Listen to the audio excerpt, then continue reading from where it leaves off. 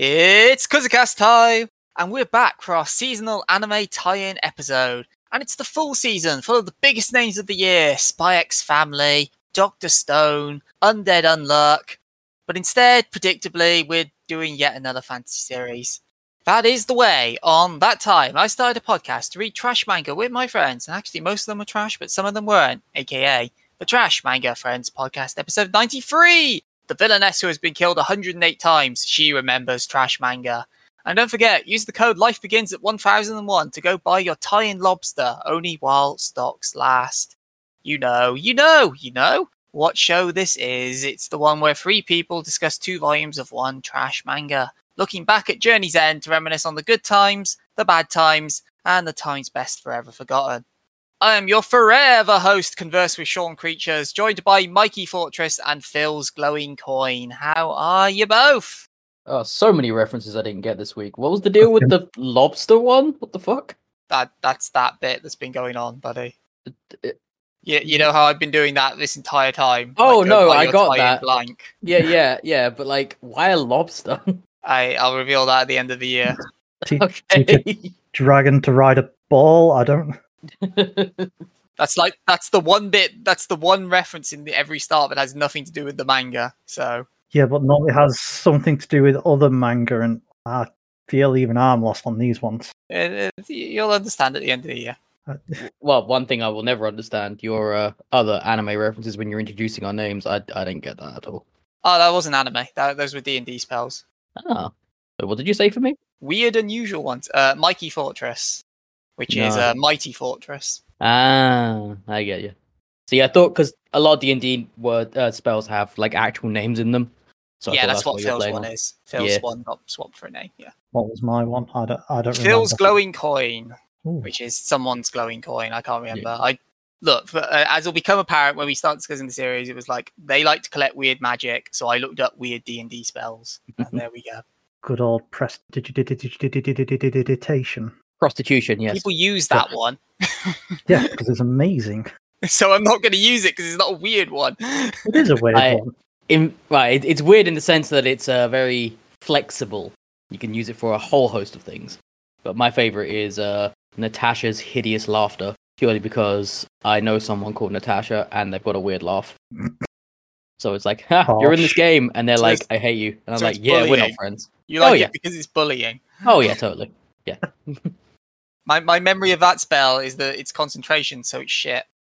Sure, that's a take. Look, when you're a warlock, and like I'm not, we don't have enough time to go into the balancing of warlocks, but I just remember when that's one of your two. Yes. When that's one of your two, and it's gone, like great, that was a waste of time. Yeah, it's warlock is if you're not setting something on fire, you're doing it wrong. No, I didn't want to be a fireball warlock, but ultimately, when you look at that with it, it's just the most efficient way of being. It's the what's the term? The natural conclusion to it. Yeah, like you can go with your witch bolts, you can go with like thunder and area attacks and everything. You can waste your entire life chasing after that one cantrip. I forget the name of Eldritch Blast. Eldritch Blast, yeah. Or you can just have fun and do fireball. It's kind of like paladins. If you're not smiting, what are you even doing with your life? Like, just clearly you're good at one thing. Let's just do that one thing. Stop trying to be clever. Oh dear. But in non-D&D news, how are you both? How are the kids doing? Oh, violently back to D&D news. I really want to get Baldur's Gate 3. But I don't have any money, so I can't. That's how I'm doing. Pretty sure you got a cash injection from 2 other people on this show recently. That doesn't fucking count. I was going to say, like, that's...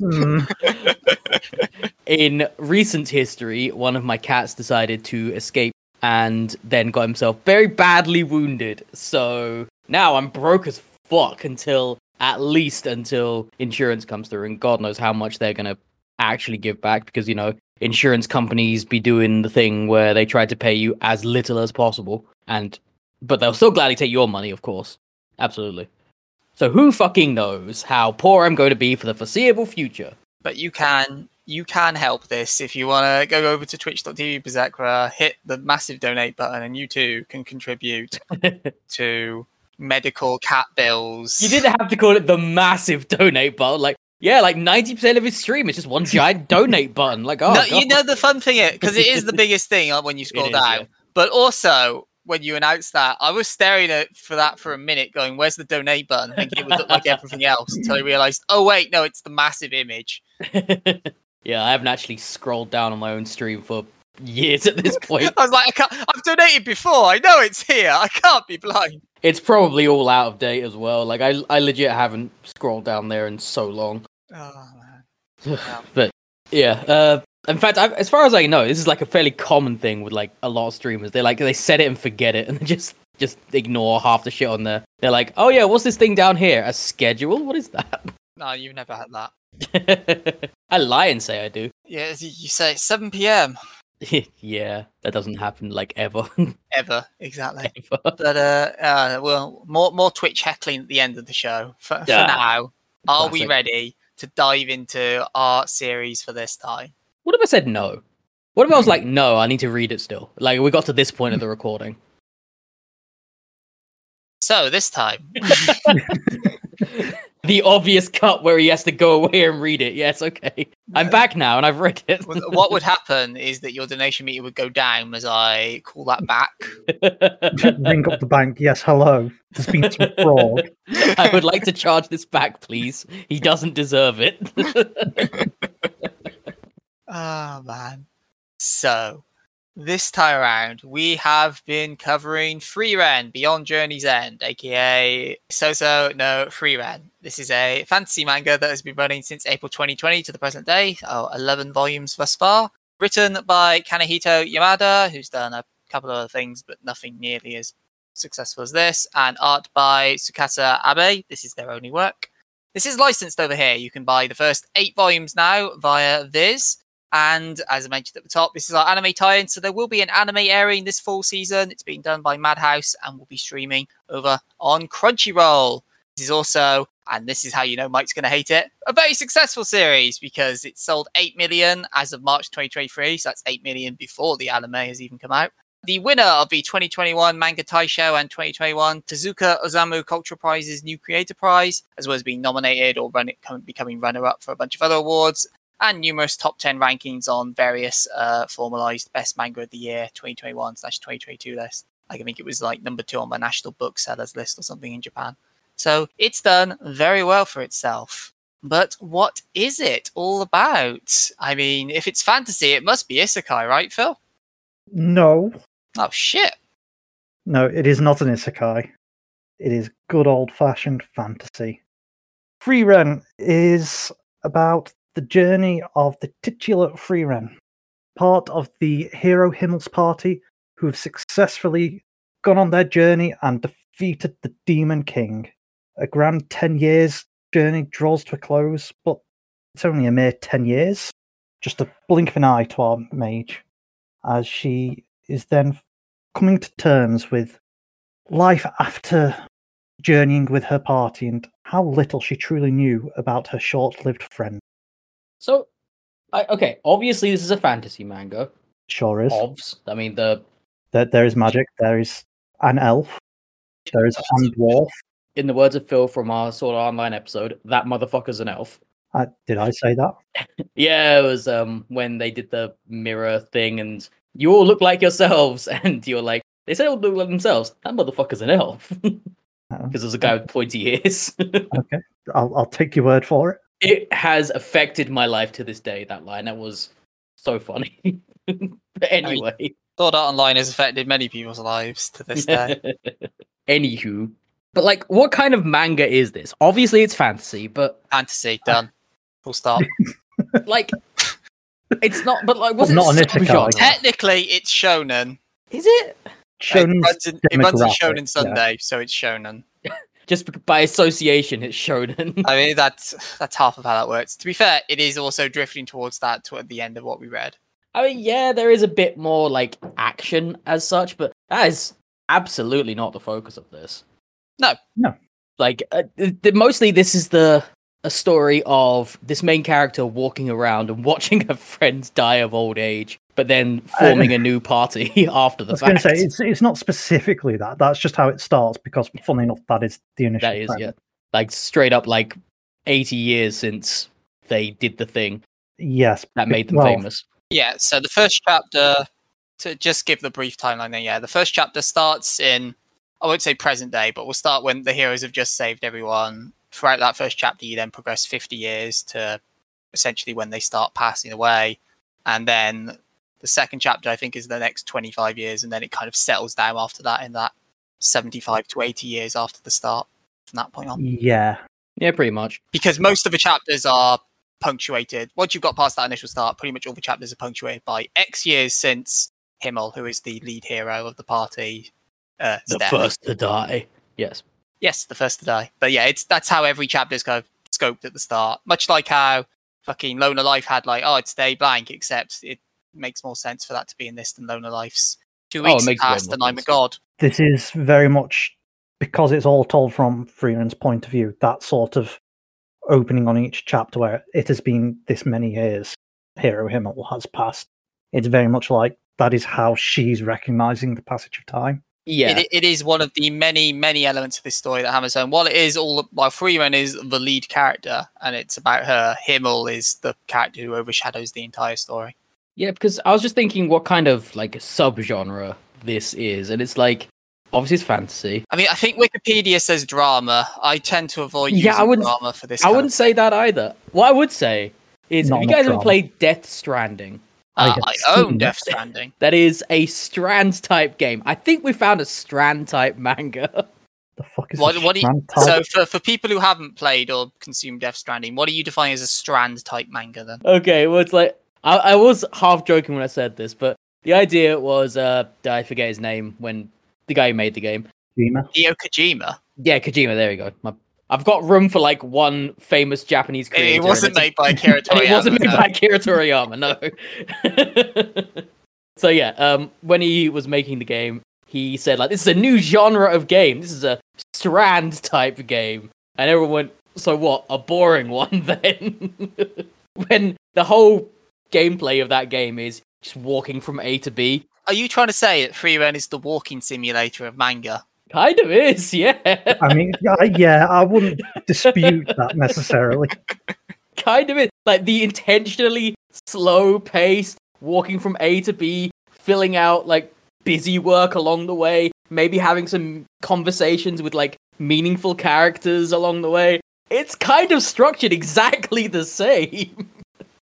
It is definitely, at least at the start, manga. Very episodic at the start. Like every chapter is very much self-contained until the back half of Volume 2. Oh yeah, I mean the first few chapters, like straight up decades jump between each like chapter.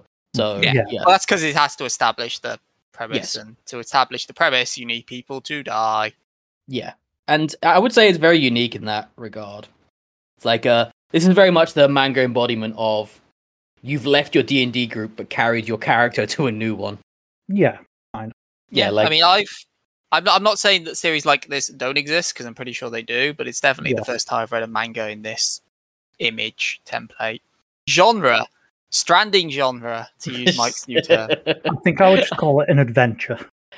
Well, no, I say it's an adventure, but it just sounds like every other manga, and I really don't want to give that. No, I understand what you're saying there. Oh, it's an adventure, like Sword Art Online's an adventure, and I'd be like, you take that name out your mouth. It's like, when you say adventure, you think like more action, right? You don't think all of the side quests from your standard MMO. I would think adventure in this sense kind of like Lord of the Rings in a way. It's that sort of big, grandiose, long spanning adventure, not a. It's Lord of the Rings, but they've defeated Sauron as the villain, and now it's the walk back home. Kind of, yeah. Except I mean, the series I would compare this most to what we've done is probably Killing Me, Killing You, which I was also going to say that. Yes. Yeah. But like, okay, the weird thing is though, this one intentionally doesn't have a destination. It's literally just people for the first volume. Yeah. Yeah, and like the main character's motivation for doing anything she does, at least the one she says out loud, is she just likes collecting magic because she kind of likes it. That was her initial motivation. She likes collecting Yes. weird magic, and she reveals a little bit more when she takes on her apprentice that sort of, not fully, but sort of following in the footsteps of their past journey. Yeah, she's trying to learn more about humans and yeah, her party, I think. and relive her past and such as well. She is going through the very common human thing of after someone's died going, oh god, I didn't get to know them at all, and now trying to learn more about them, but in the context of she's an elf, therefore she lives for 4 figure years. At least, yes. At least, they're very coy about how long they don't go into it in depth, but it, like, from the clues you're given, it's at the very least a millennia is what you expect an elf. The pretty much the only clue you're given is our 10-year journey was less than 1/100th of my lifespan, which could mean fucking anything, but definitely massive. Yeah, well, the other clues you get later on, you learn a little bit about her master, and to put the context into it, to her humans, the master, oh, that's just a fairy tale character, and then she's like, I'm the only one who remembers her, aren't I? Oh no. Yeah, I think they even say at some point she's actually over 1,000 years old already. Yeah, I think they say her master was like, she was with her master 1,000 years ago. Yeah. Yes. So, like I say, they're very coy about saying how old she actually is, and I'm assuming that's just to avoid some tougher storytelling beats of like, so if you've been around for that long, then how did you not see half this shit coming? That kind of stuff. I think it's also so they don't have to put a specific number on things, so there is room to play if they want to. Yeah, sure. It's not a bad thing. It's just, it can be quite frustrating if you're the kind of guy who likes to nail down certain facts in your reading experience. However, it doesn't do the opposite thing, which a lot of manga that we've reviewed does, which is overburden you with information. There's gives you whatever the opposite of mechanic bloat is. This is mechanic abstraction. Yes, like it actually lets you figure out what the mechanics of the world are. Like the closest thing to a mechanic that's ever described to us is you will run out of mana if you keep doing that. No, you're forgetting, Mike. There's two types of magic. There's there's offensive and defensive. Yeah. Is that a mechanic? Like, I feel that's a bit generous. That's a mechanic. Well, no, actually, I feel that goes towards your point of saying it abstracts it away, because when they reveal this, so in this chapter, basically, they've gone to a village, obviously the hero's party went to at some point, and there they sealed one of the 7 sages of destruction, or whatever. He's not a 7 sage, just to be specific. No, big, mean, demony man who uses very strong magic. one, but I don't think for the purposes of later story he's one of those. They sealed away this demon who had this horrible, evil magic, decimated everyone he came across. Zoltrak. Yeah, Zoltrak. Zoltrak magic, killing magic, just instantly shattered through any human mage's defenses, including enchanted clothing and defensive spells. And they're like, we can't beat him, we'll seal him, we'll deal with him when we can. So 80 odd years later, she rocks up. Yes, seal's about to break. We'll break it tomorrow and we'll get on with killing him. And, funny enough, first thing he does is fire his magic away after a brief chat. And they block him, like, oh, that's weird. And Fern, Frieren's new apprentice she's gained along the way, is like, but that was just basic offensive type magic. And it's because in the 80 years he'd been sealed, humankind had analyzed and adapted all of their magic to using that. Yeah, it's kind of like if you look at computers now and computers 80 years ago, like same sort of scenarios, like they don't even hold a candle. Yeah, it is one of the many, many, many examples of like the passage of time being used in this manga to further storytelling, and it is really good at that. And that's a prime example of it. Because as you said, like so many stories would be like, oh no, the big bad's back, whereas in this one it's like, but we have to use this ancient magic that everyone's forgotten about. It's like, no, mate, we've been doing science. Like, we figured that shit out ages ago. I was gonna say, there is still one example of, we can't conquer this ancient magic, but for the main, it's very much like, nah, you're an old man now. Bye bye. Get with the times, Grandpa. Pretty much. Great.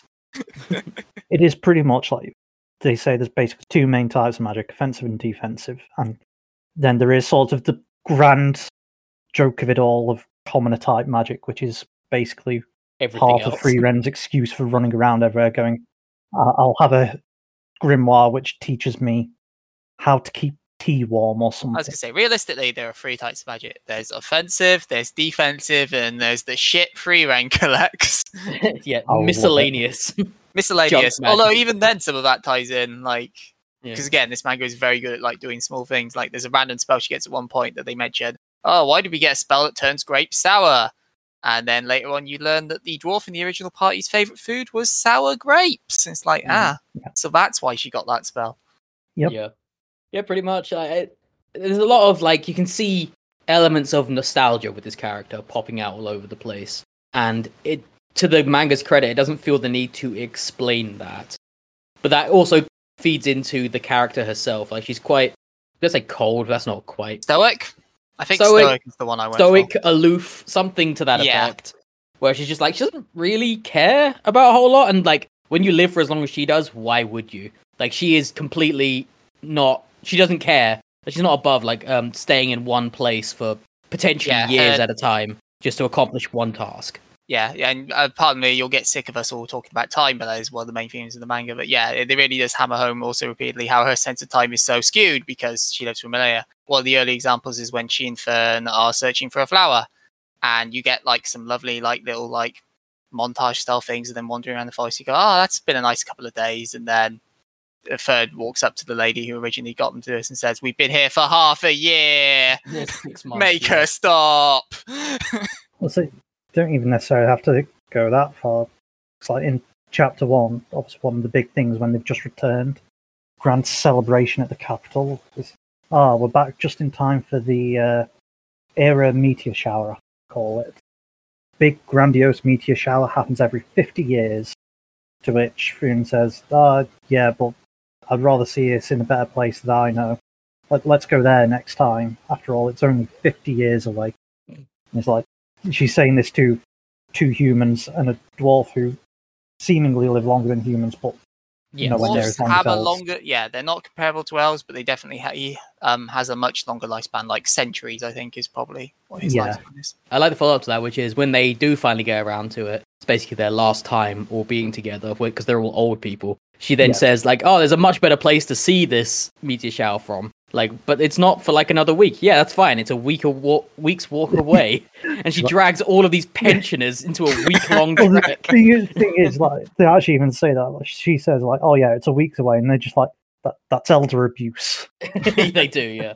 But it is also nice how they have that. You cut to like a montage of like, and we'll get to the art in a bit, but like a lovely little montage of just random adventures, and then you just cut back, and Himmel, who you've only seen up until now in his classic hero, like young style, traditional fantasy party leader style thing, and now he's the traditional little old man with a bald head and like a nice moustache and beard. It's like, whoa, Nelly, you've changed a lot in 50 years. Yeah, he legit looks like a Fire Emblem character, and then suddenly looks like an old dude.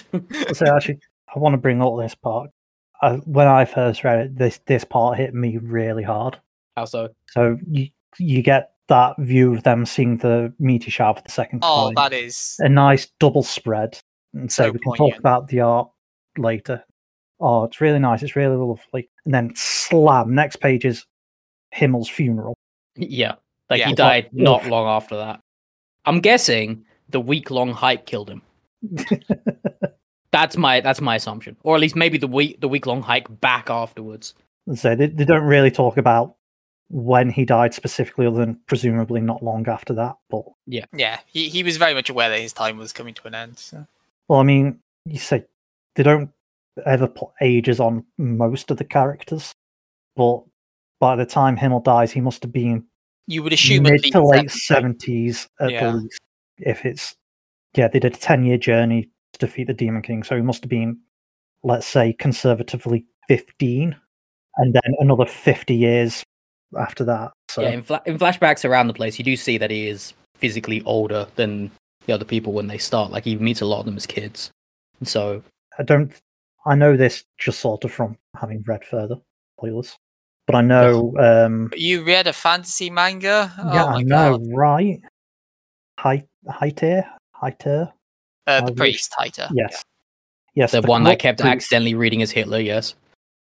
Oh my God. That's on you. But Yeah, him and him are around the same age, like maybe a year difference. Really?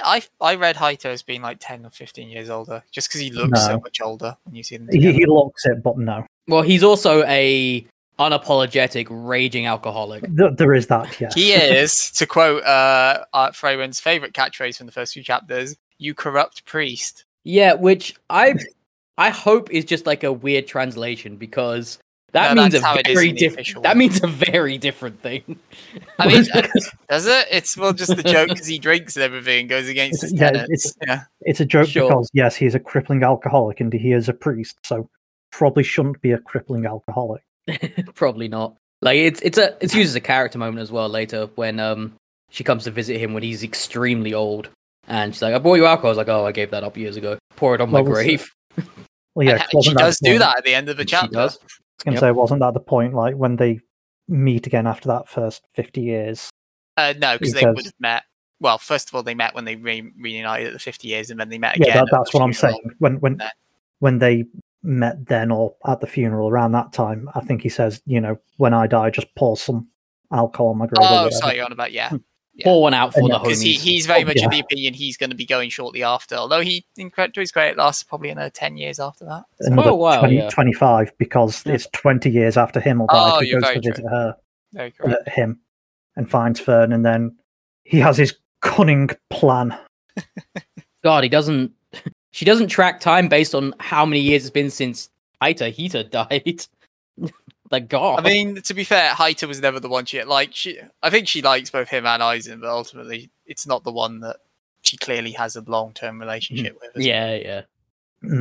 So it was about 25 years after Himmel dies that Hita passed away, because it's 20 years before she goes and visits him, and then we find out he's given up alcohol. He's decided to live the good life. Fatherhood has made a man out of him, some might say. Yeah, he's adopted a war orphan in Fern, who we mentioned earlier, who is training to become a mage, but Frieren's like, no, I can't take her. She'd just be a burden, die. I'm not going to do that.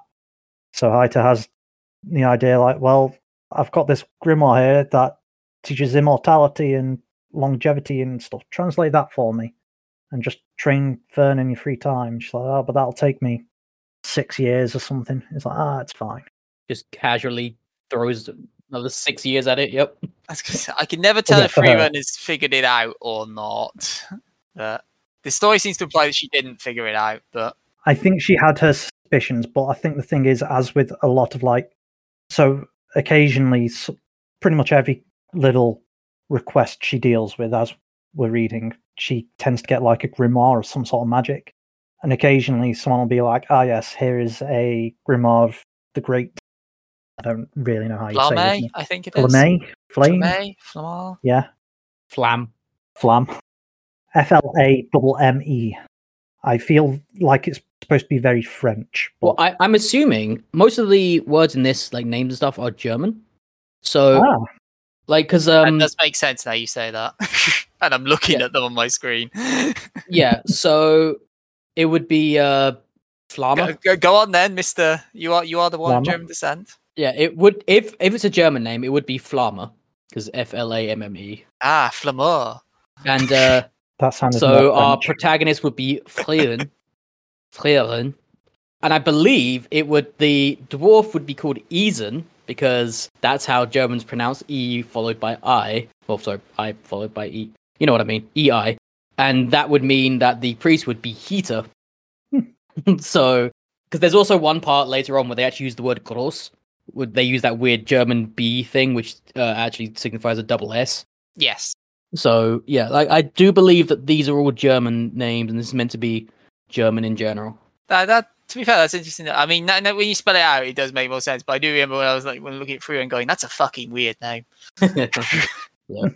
So, assuming that's how you're supposed to pronounce those, that's how I've been pronouncing them in my head, anyway. No, that makes sense. I mean, we'll find out when the anime airs. Yes, I'm expecting it will sound nothing like that. Oh yeah, I'm expecting. I have full confidence. I don't know who's doing the voice acting for that show. I have full confidence they'll be perfectly fluent in German. And they've all got what are you talking about, Frieren? Oh, so German. Yeah, I don't think I've ever seen a Japanese person try to impersonate a German accent now that I think about it. Probably for the best. I mean, Helsing maybe. I've not watched it, but I don't think they. there's a lot of Germans in that. Maybe I don't remember. It's been a very long time. Anyway, from that shonen back to this one. Still don't feel like I understand this is a shonen. It just doesn't feel right calling it that. So From it's what around I've read the online, demographic. it starts becoming more into that as it goes on. Sure, but the first 2 volumes definitely not. No, I absolutely like. If so, I don't even know what I would sign in. I don't know if I even say sign in. I don't know. So it's definitely shonen demographic. Like it's not. Is it? Like, Can I boys appreciate deal it. with feelings, Phil? Can I was they? going to say, like, I Ew, appreciate like it has a somewhat serious start with it and dealing with death and things, but It's also beyond got a that, lot it's not slower very- pace, like a lot slower pace than your average shonen. Yeah, but weirdly, it wasn't like a slow or slog to read. No, it wasn't. I remember reading the first chapter of it and being like, okay, I'm into it. See where it goes. And like that, despite the fact that first chapter was very slow paced by definition, it didn't feel slow paced. Like because that first chapter is got so many time skips in it. Normally you feel like a time skip is an excuse, whereas this thing, it really does feel like it's being used as a narrative device, and it actually feels like it's done quite well to do that. I think what also helps as well is like one theme you may be aware, especially if you've listened exclusively to our Isekai episodes, is how we talk a lot about text density, and this doesn't really have that. It does have a lot of text. It is quite wordy.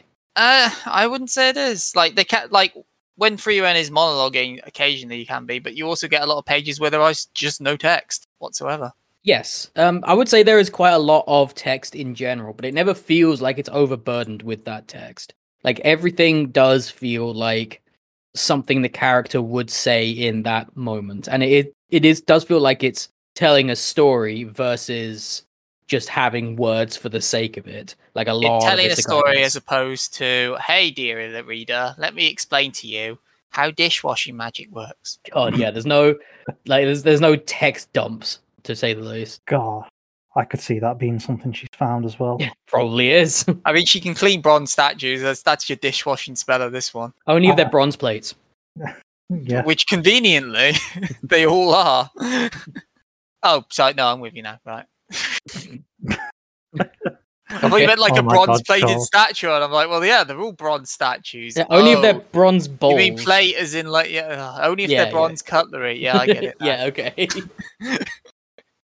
It's been a long week, apparently. So, I also appreciate one thing which this does surprisingly well is it's very good at differentiating the flashbacks, of which there are many, to the modern telling of the story, the current telling of the story.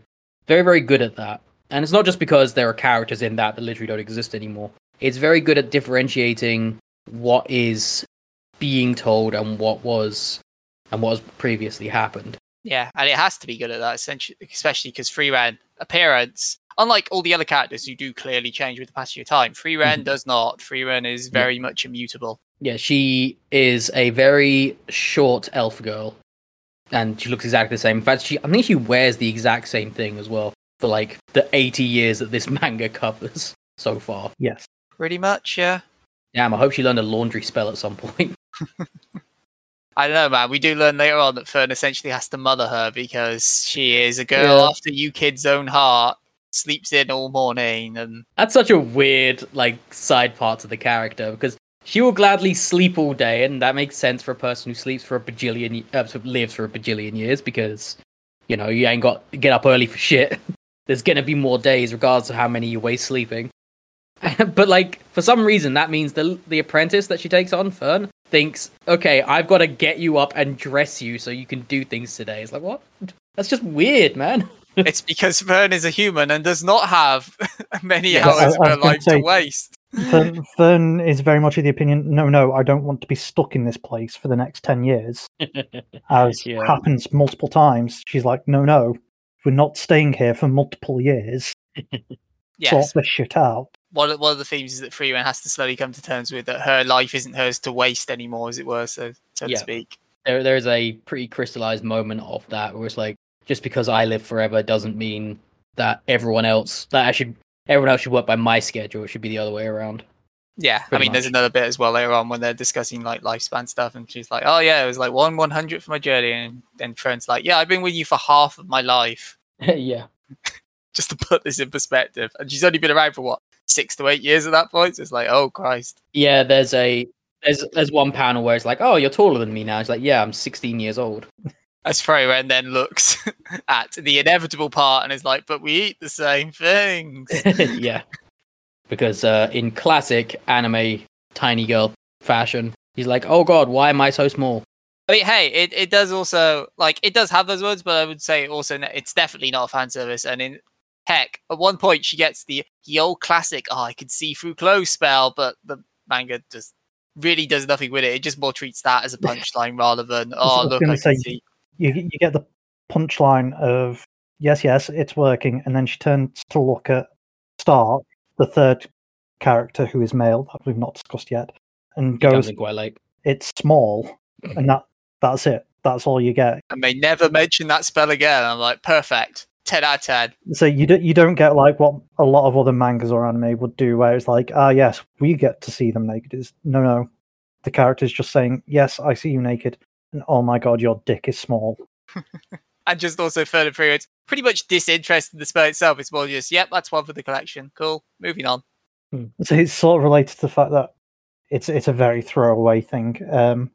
In one of the early chapters, there's a flashback panel, and you see Frieren's just holding a bottle, and she's like, "It's acid that dissolves clothes." Like, yes. In the stop buying useless shit. God damn it, yes. woman. Which I will say I do know comes back at one point. I mean, wouldn't surprise, again, lots of little things that are just throwaways, if you pay attention, do come back. Is a master of the minutiae. Yeah, I think it's a case like it doesn't waste any line. I think it's the way I would put it. No. I mean, even when they're not speaking, like you'll have some art scenes where like here's a montage, and one of the recurring things you'll see is Frieren in a pose where her head has been eaten by a mimic, or her bed, or a bookshelf has fallen on her, and she's just in the usual, like the prostrated pose of, oh no, it's gone wrong. This is one of the reasons why I describe it as a person, someone who's taken their D&D character to a new campaign. It's like, clearly they've got like a lot of memories and baggage and stuff, and they use that to inform their character moving forward, rather than saying this story has to be all about me because I'm the most experienced one here. It's well written in that regard. So yeah, like that part I do very much appreciate. Mike, steady on. This sounds like you like it. No, wait for it. I don't like how serious he was saying that. Why? What's wrong? I can be serious. I don't know, Mike. What's wrong? I was gonna say, yeah. What is wrong, Mike? This isn't like you. You're happy almost. Oh, don't go that far. Like, I don't know. It's quite slow. It is slow, but it's deliberately slow. Yeah, like it's hard to complain, but I'll find a way. I will say what probably builds into that as well is, and I don't know if I've ever read a manga that does this before, at least for the vast majority of what you read, it's essentially with two lead characters, Frieren and Fern. And they're both down-to-earth, low-energy characters. And I don't have a problem with it. As if you've listened to past episodes, I often complain about how annoyed I get by loud, shouty, shonen lead McGee. But it's weird reading the series that has literally none of that whatsoever. Just, no, they're both the calm stoic type of like, oh, this is different. Well, no one has energy. That role is kind of filled by our third I was going to say, Stark, he's not full in on that, but yeah, definitely Stark is more leaning towards traditional shonen lead. Because more towards the end, or like middle end-ish of what we read, exactly where we are introduced to a third party member, which is Stark, and he's called Stark. And he was the apprentice of our dwarf character, Eisen, however pronouncing his name. Your choice, dealer's choice. I think it's technically Eisen, but Eisen feels better because, Eisen. Because I mean, he's got too much hair to slick back. He's a dwarf. He slicked back the entire beard. It's like he's caught in a wind draft constantly. But yeah, he was the apprentice of him, and so he learned the masterful warrior's way and like how to use an axe good and such. Although we never see them together at any point outside of like flashbacks. Flashbacks, yeah. Say the one flashback where it's like that's sad. Yeah. For what it is, but yeah. And this character, I would say, has more character than our two main leads do, because he's kind of a joke, right? He's kind of written as a bit of a joke character, a bit of a comic relief of sorts, because his whole shtick is they meet him, and he's protecting this village from a dragon, and he's so fearless that one day the dragon came to town, and the dragon took a swipe at him, and he didn't move, and the dragon, like, respected that and walked away. And so he's protecting the town by sheer presence. And then so they come to the town one day and they want to kill this dragon. And then it eventually transpires that he's like, no, I wasn't fearless. I was much the opposite. I was so afraid I couldn't move. It just happened to work out. And so he is very much written as the comic relief who has to learn to trust himself and his abilities, because by all rights, he does seem to be actually pretty good at this shit. Possibly on the same level as his old dwarven master. I think it's even the more implications so than that he'll surpass him. Yeah. So that's sort of the whole point. So when we're introduced to Stark, he reveals he has a scar on his face. Mm-hmm. He's like, I got that from killing a dragon. Yeah, he sort of bigs it up. He's like, yes, I killed a solar dragon, and that's when I got this scar. But we actually find out it was his master. Whapped him one day. Yeah, one day they were having an argument or something, and basically Eisen basically got so terrified of him, just sort of instinctually struck out at him. I'm never 100% sure I feel, because they play it off for both Eisen and Stark, but they're like so terrified they're strong, and I'm like, well, I get the trope you're going for. I don't like the whole like Eisen was so terrified that he slapped him. I'm like, really? Do you know where this plot point has come up before? Amaze me. Sort one of of the new in one of the new Star Wars movies. This is the entire motivation for the existence of Kylo Ren, where Luke starts his Jedi school, and then one day, for some reason, I forget exactly why, but for some reason he's in Kylo's tent, or Ben's tent, as he's sleeping, which is weird. And then he instinctively felt the dark side coming off of him. So he draws his lightsaber. And he's like, he's got to kill him. I'm like, oh god. And then it turns out to have been not so much a misunderstanding, but whatever. And that's the reason why Ben becomes Kylo Ren, which is very silly, but... I was going to say, like, we all know if you've got a school of younglings, you kill them all. That's what he tried to do. He does exactly what he tried to do. All of them, not just one. Finish the job. Keeping with the family tradition. But yeah, it's very, very silly in Star Wars, and I don't think it's less silly in this. The whole like, oh, you were so powerful, I instinctively attacked you. It's like, no. I don't care how warrior spirit, fighting spirit, pressure, whatever you've got. Like, this person is supposedly your friend, your confidant, your student. You don't just go like, you don't just go like, oh my god, kill. It's just stupid. Yeah, as I say, it's fine when it's like, oh yeah, I stared down the dragon, but that's because I was shitting myself. That's all fine. But yeah, that's actually weirdly that makes more sense. Yeah, I just didn't need the weird slap. Like I would have easily bought that. Like, oh yeah, he got that scar because he wasn't paying attention in training or something. Like that would have made sense. And it's like, and then that was like a teaching moment. It was like, one day you'll surpass me. But that's not where that goes at all. To be fair, this chapter does also have what I would describe as a very Mike joke, and I'm assuming you love this, because if you've not, I've badly misread your character in the past 10 years. But it was like because at the start of the chapter, before we meet Start, they're like, oh, there's so dragon, we got to take it out because I need a grimoire it's sitting or something. The see-through clothes grimoire, yes. Sure, so Fern tinks it with magic, and it does nothing, and it's like, oh, so what do we do now? And you turn to Frieren, who's already half running away. It's already scuppering, and she's like, wait, what? Halfway to wherever, and is like, yes, now we run. Like, that didn't work. What do we do? Fucking leg it, mate. What the fuck? She's already legging it. I'm like, yeah, that's a Mike joke right there. I didn't live for 1,000 years by staring down dragons. Yeah. I just heard be like, wait, what? Like, it's the dragon. You just sort of have that double take because she then looks at the dragon again. It's like, oh, Yeah, that is actually one thing I feel like this manga does quite well. It plays with expectations and it rebuts the standard things that you'd expect to happen in certain situations. Because like all the time, like when Yeah. when we first meet Fern, like one of the things in the chapter is, you got to train her up against the clock before Haita dies, and it's all building up to essentially she's gonna finally become the mate she was meant to be, but then he'll die, and then Frieren's like, no, you go spend time with him now. Yeah. There will be no sad ending here. They actually get to spend their last day or two together. Like, even in small stuff, like, her whole point of her training was she's standing on one cliffside, and off in the distance there's another cliffside with, like, a boulder on top of it. And your training is complete when you can knock down that boulder. And even though she's, like, a prodigy almost already, like, she's so good at this, she can hide her magical energy so incredibly well. Oh, no, she's shit. She can't do shit. I don't think it's necessarily she's shit. It's she's not good enough to travel with Frieren at the very least. And then over years she learns and learns and learns, and you think eventually she's just gonna like knock the boulder down, like, oh my god, I did it. No, she fucking blows a hole through it. Like, oh, that was quite the jump there.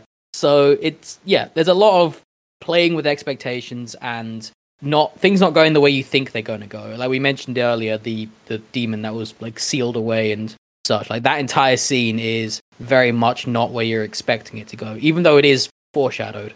Because in a pretty clever bit of writing before that, they do this thing where they're explaining the guy's magic, and she then says, Frieren says something to the effect of, yeah, that's going to be his downfall. The way he uses his magic is going to be his downfall. And you assume it's going to be something like they're going to use some sort of trickery to make him hit himself or something. But like, no, it's just because you use that magic, we learned about it, we perfected it, and we just used it back against you. The other foreshadowing in that chapter is just throughout it, Fern is refusing to read a book on the history of magic, and Fern's like, you need to read this, and then as you learn the history of magic from that fight. Well, yeah, I think it's like literally the night before. Fern's like, fine, I'll read it. To which Frieren says, no, it's fine, you'll find out tomorrow anyway. And then it's literally, as the demon fires that spell, she's like, oh, that's why. It is, in you never see this in fantasy manga, show, don't tell. It is show, don't tell. Crazy. Constantly show, don't tell. It is pretty constantly show, don't tell.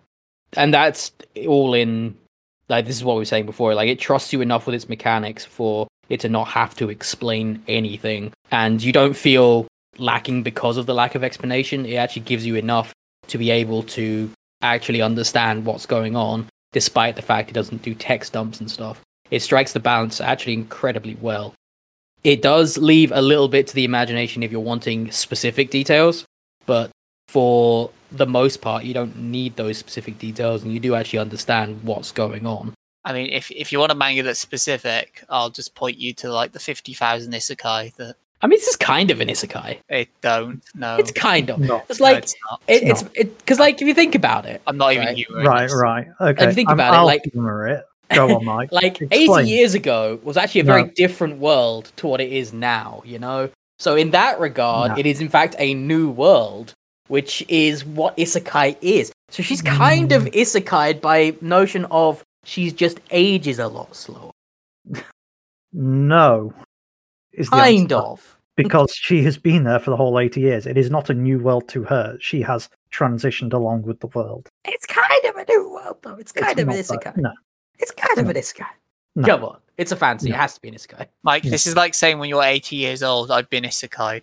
You know what? Just for you, I will. On my 80th birthday, I'll be like, Your 80th I've been birthday, isekai'd! Gonna throw yourself in front of a truck. Oh no. I'm not sure if I would be happy or sad if I still know you when we're 80. I'm not sure if I'm happy I know you now. It's fine, you've got to get there first, buddy. So, oh, that's unlikely. I'm falling apart at the seams already. Like, I love you and I want you to live that long, but also, realistically. It ain't happening. I think we all understand this. It's like, I am amazed that Himmel, the main character, The hero, sorry, yes, from years gone by. I'm surprised he lived that long in a medieval society I mean, yeah, they've got magic, but clearly doesn't help you live longer. So, I mean, one would assume, being the hero, yes. he is He well probably looked gets after. a few things like here's some clean drinking water and a food. I'm just Well, he saying, I'm gets not some living good that long. medical care, And I mean, we also learned because he goes out and around a lot on places that he'd been to He on his does. journey and how he was still beloved and respected by all those people. So clear, I don't think he's short of like money or people willing to look out for him. Yeah. So he's good friends with the archbishop or whatever high tier becomes. Yep. So, medical care is probably not an issue. Probably not. See, but it's still medieval. So, But to be fair, that's tied to other things where I'm not 100% sure on, because obviously it makes sense that you wouldn't recognise like the rest of them as if they came to town. But Frieren is often there standing next to the statue of her, and people are like, "Man, yes, it's uncanny." And I'm you like, look similar. you can't be this, because elves are so phenomenally rare as well. So like, surely you wouldn't write it off as a coincidence. Surely, Rare in the sense that we don't see another one in these first 2 volumes. well, she herself says that she's not met one for 400 years. So Okay. they are a very. It's the implication is that they're very much a dying out species, because Yeah. she also says that they're not really interested in like reproduction or anything. So. Oh god, it's To be clear, she says that for one panel and then moves on. We're not. She There's no. does. This isn't a focus on. Oh no, we need to make the elves bang. Oh my god, I was gonna make a very intentionally terrible reference, and I don't remember what the thing was even called that we reviewed. Re-Goblin. Yes, World's that was. End Harem. One of those. It Those are wasn't about Re-Goblin, but yes, it was Re-something. Re-monster. Re-Monster, that was it, yeah. Like, oh god, it's Re-Monster all over again. Can you, like, edit that in so I said it at the right time? That'd be really cool. If you could just edit that for me. Yep, okay, cool. Yep. Don't leave an extra space so you can easily cut the audio. I know what you're doing. He's learned. But Stark, as we got distracted from. Yes, he is the comic relief in certain respects, and his whole shtick is he doesn't believe in himself at all. He's not cowardly. That is definitely wrong. But he is also not so willing to dive face first into battle. He is easily scared. Yeah. But then later on, it is pointed out that like being scared is actually a sign of bravery. It's easy to be brave when you're dumb and you're not scared of shit. Whereas if you're actually scared and do it anyway, then that's actually what bravery is. So he is actually a pretty fleshed out character as well, even in the short time that we have been with him. And yeah, like they eventually join the party, and it's starting to feel a little more complete as a party, as a D&D traveling party. I do wonder if they're going to add anyone else to it. I assume they will. The original party had 4, so the It assumption did, yeah. would be there'd be one more to come. Although the original party didn't have 2 mages. It didn't, no. So we're already doing things different. I mean, it depends if you count priest as a mage. I actually don't know what his role was in that party at all. He was a priest. Yeah, but is this like a Dark Souls-esque magic and miracles are 2 different things? Or is he just like there for moral support? Like what?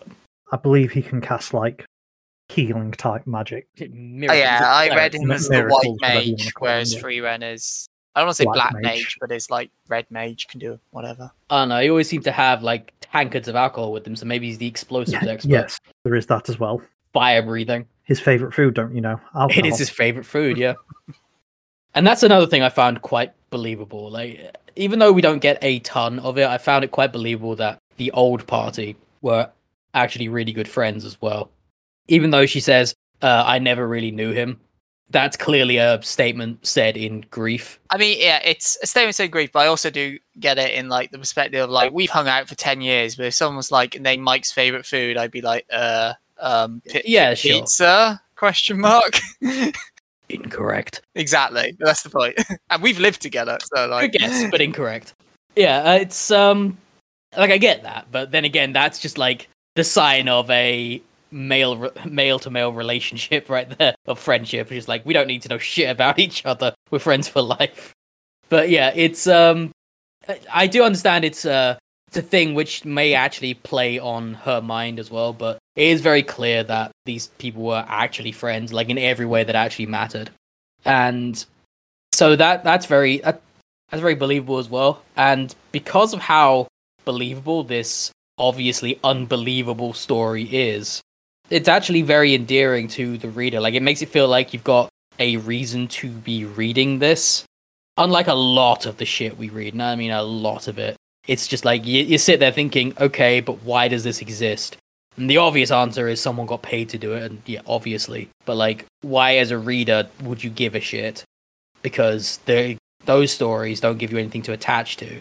Whereas this one, even though our main character, our protagonist, is fairly cold, fairly distant, fairly non-engaging of a lot of things, quite happy to like throw away literal years of her life, has like no sense of urgency, all of that stuff, you think, no, this is actually a surprisingly well-rounded character, and it actually gives you something to like latch onto as a reader.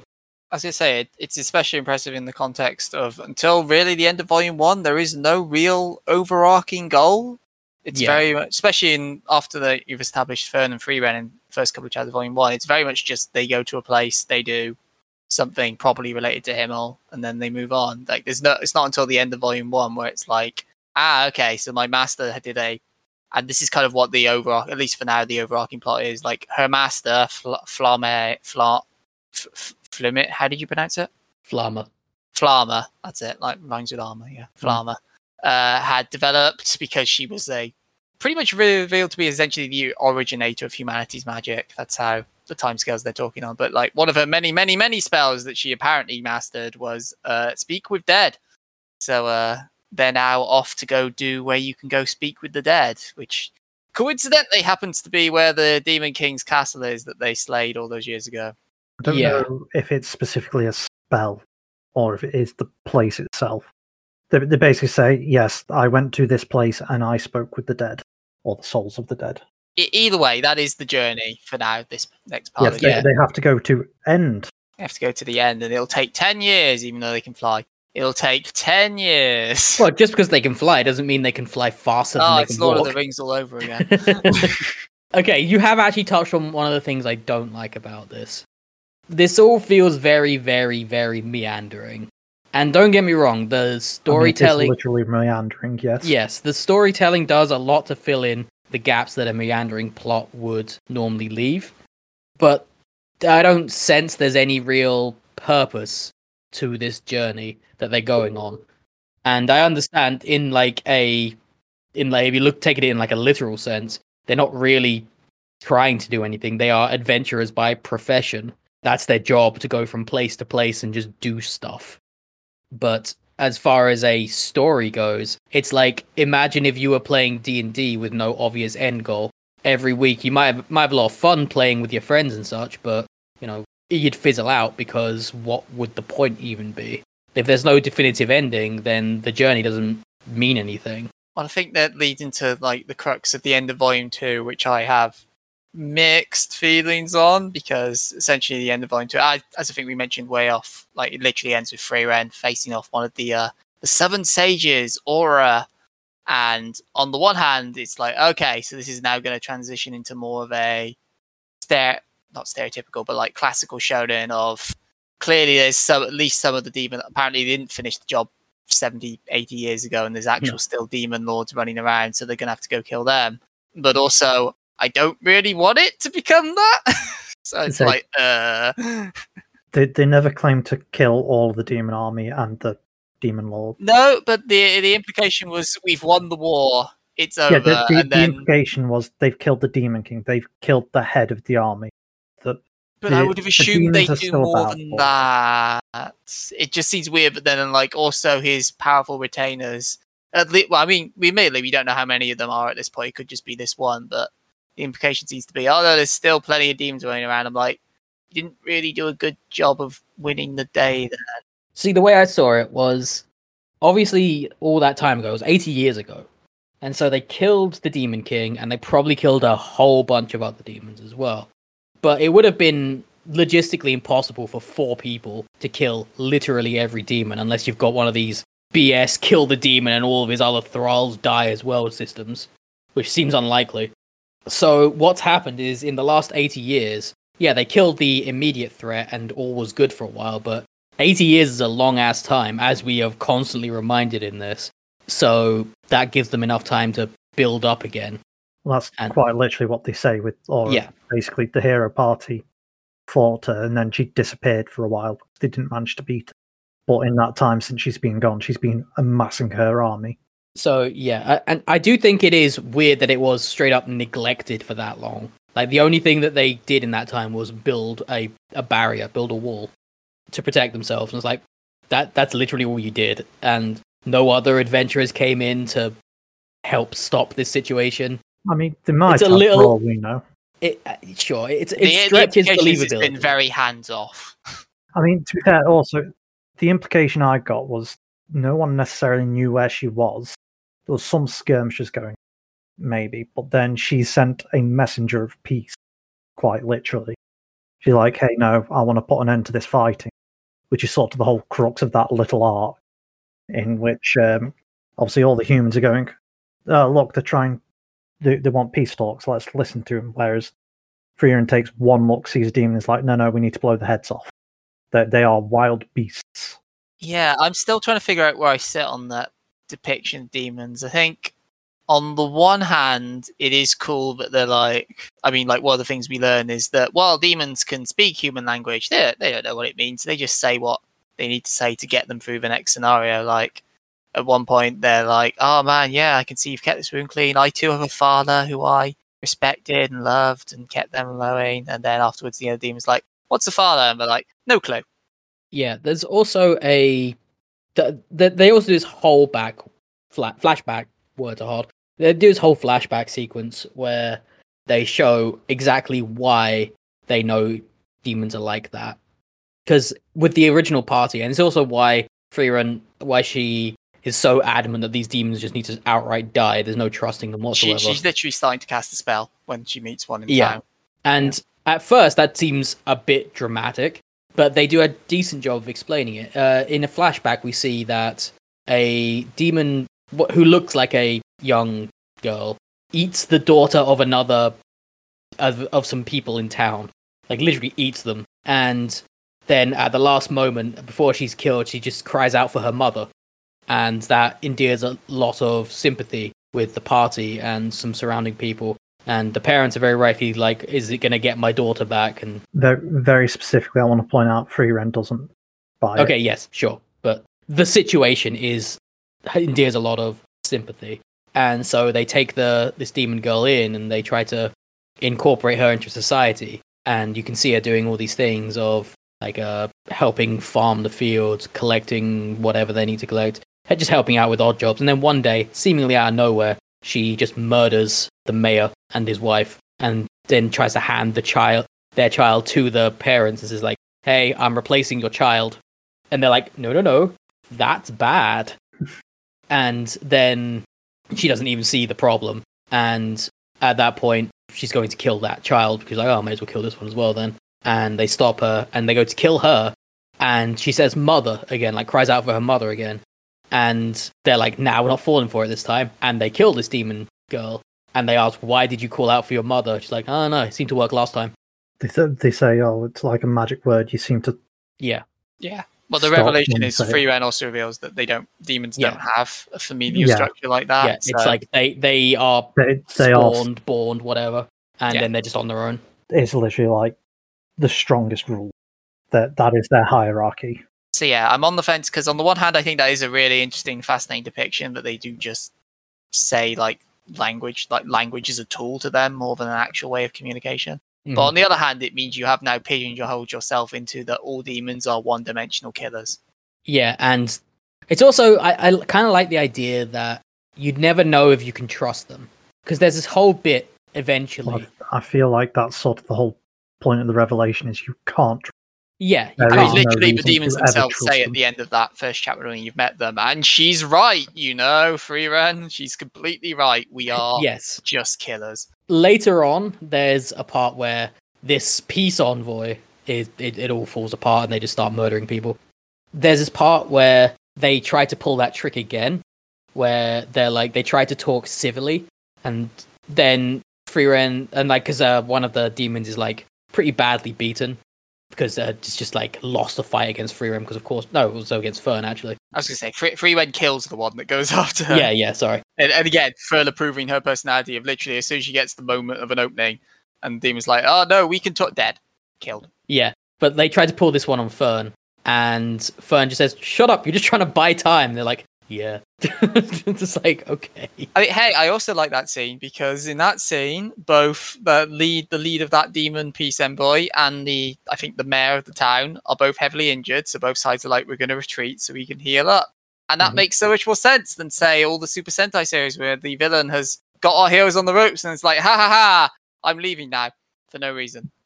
Yeah, it's also in these scenes you get to see Stark shine a bit more because he's completely outmatched by these guys, except he does show that he is still a very, very skilled I don't even know if he's outmatched, because Frieren pretty much says as much, that he's not outmatched. He just needs to believe himself. And we do see, and we didn't mention it, but in the Dragon, like one of the things is like, you hold him off for 30 seconds and then we'll kill him. And so he hits his special attack on him. He's like, what? You doing anything? Why won't you help?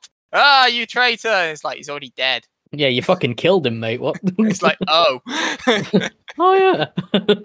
So Stark is definitely stronger than yes, at least he realizes. I would say his main holdback is confidence, really. Yeah. And so in that regard, he's definitely outmatched. But he does still hold his own, despite the fact he's definitely going to lose this fight for whatever reason. You see quite a lot of his skills going off, like how there's like one of the things this particular demon does is they cut their hand and they use their blood flow as like... Oh, it's blood magic, yeah. Yeah, like they're able to like shape it into things. So one of the things they do is like a big pointy hand type thing, and they try to jab at Stark, except he moves in such a way that while he does still get stabbed a lot, he managed to protect all of his vital areas at once, which doesn't make a ton of sense, but sure. The point is, like, for that kind of reaction, you need to have ridiculous skills to be able to just survive that on instinct alone.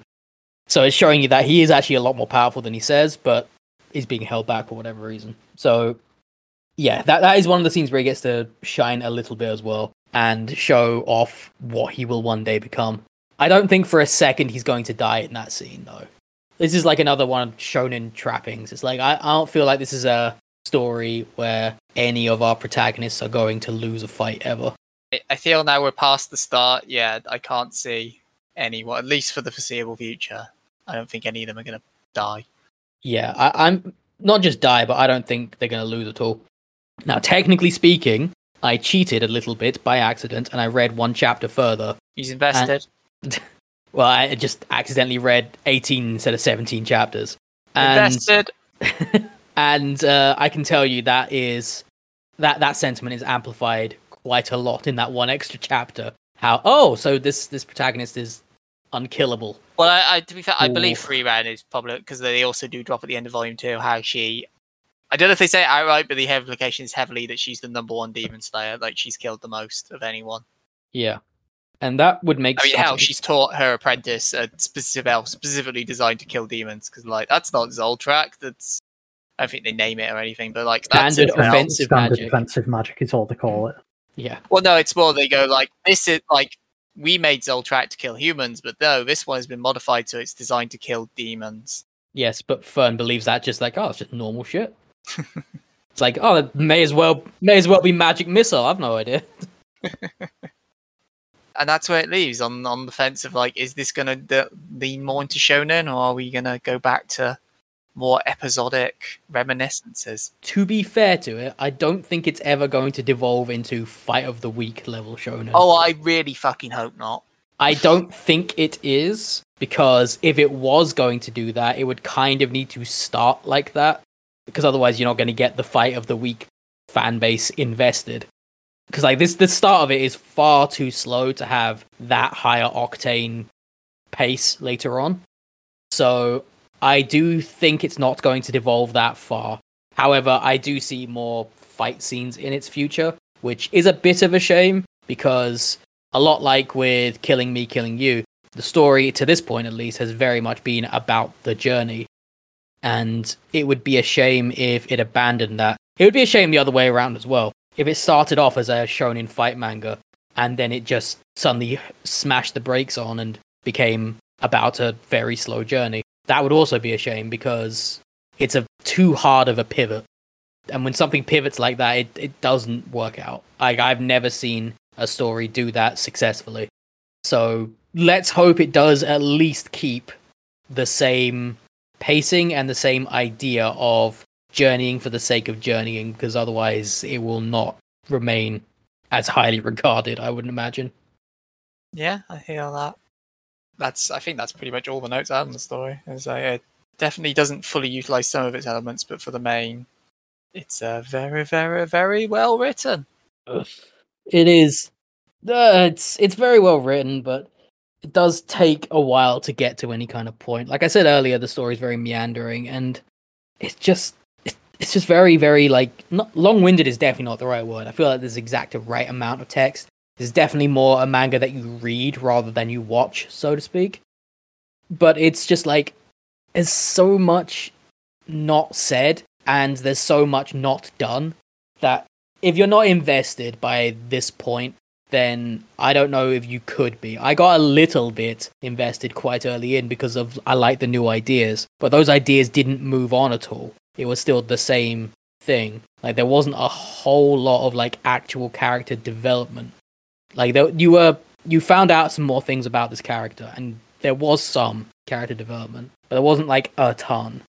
The characters at the end are pretty much, of these two volumes, are pretty much the same as the beginning. I would actually say the person who got the most development was Stark, which is weird, because he's in it for the shortest amount of time. I mean, I would highlight it would be weird if a character who lives for millennia suddenly evolved massively over the space of a year. Well, that's the thing. This whole story She's clearly changed a bit, but... Yeah, this whole story takes place not over a year, it takes place over 80 years. But she's the same character that she was 80 years ago. The first 2 chapters is 75 of those years. Yeah, but the way she's depicted 80 years ago is much the same as she is now. It's the only real difference is she's more nostalgic now. And yes, that is development. I'm not saying there's no development. She also cares more about her party.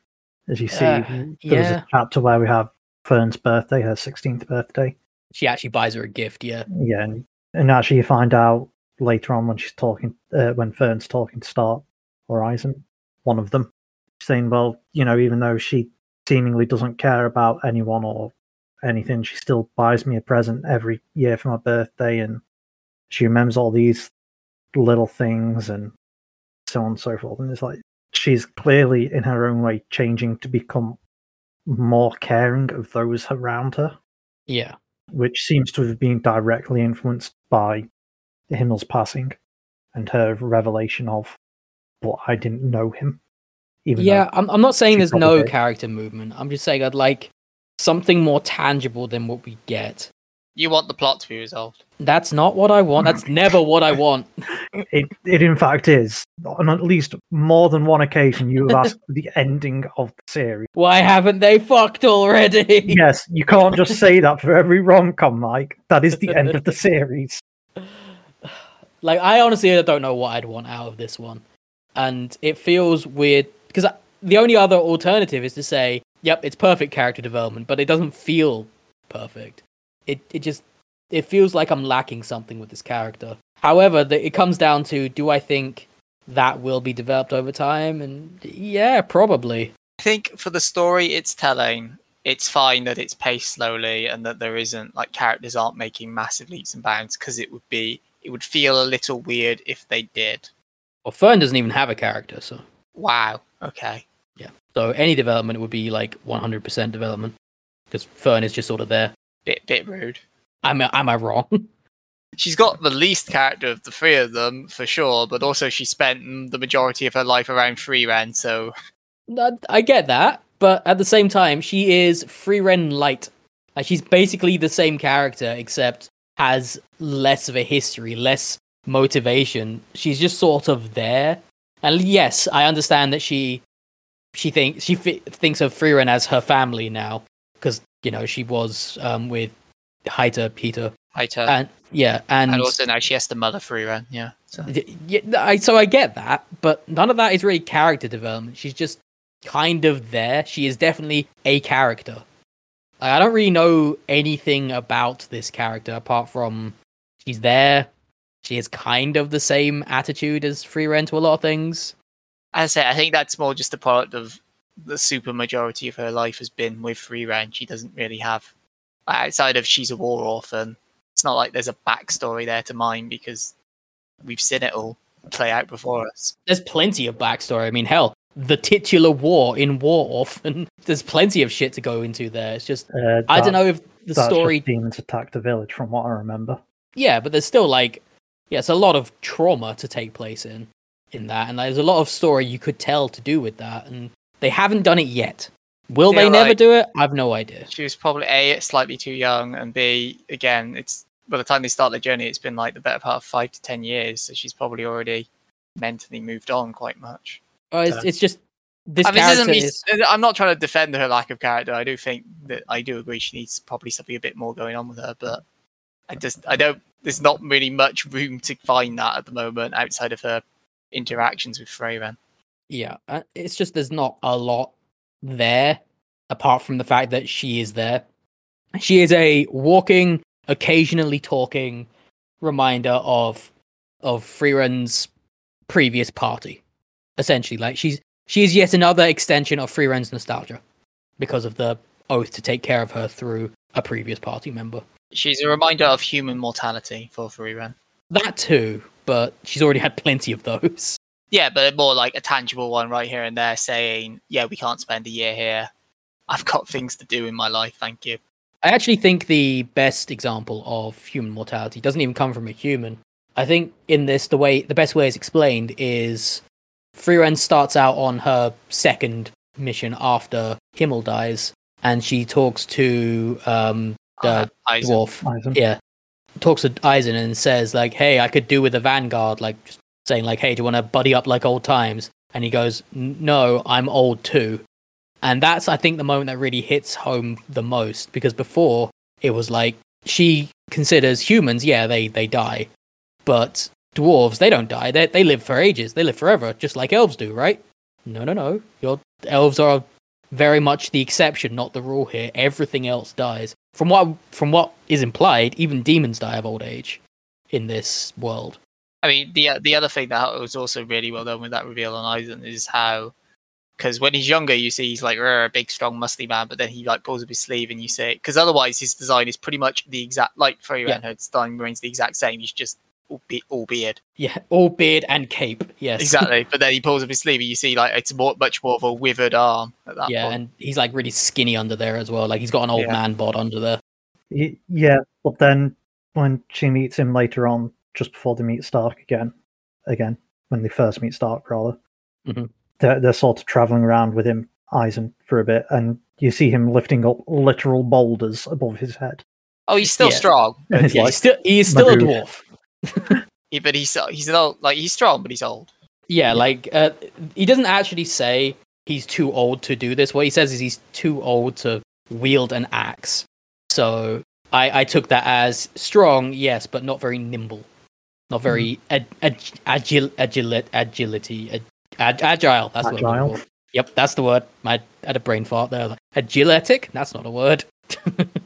Yeah, he's not very agile. He's not very agiletic. Yeah, he's not very agiletic. Yeah. You know what? It's a word now. Deal with the English language. I'd rather not.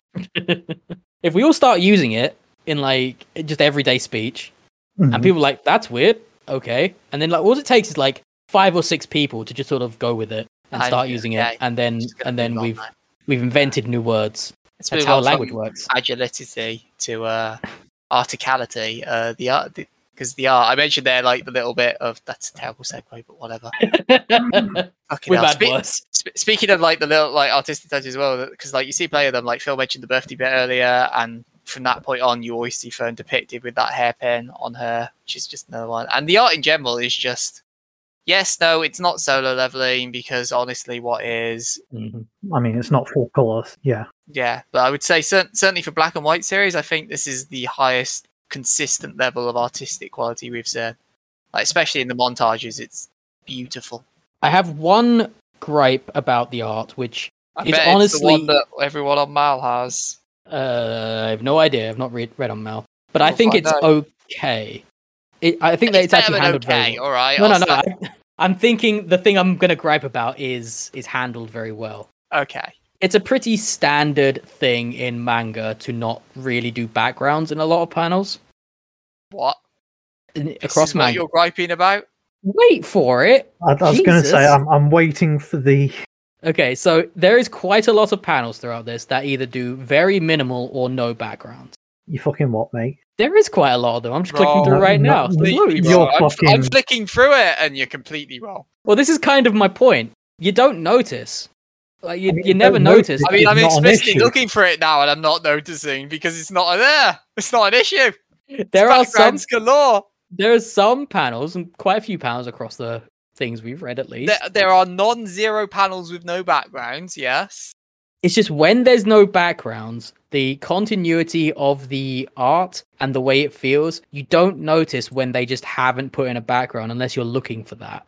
Because your brain kind of remembers the scene very, very well because of how detailed the backgrounds are in previous panels.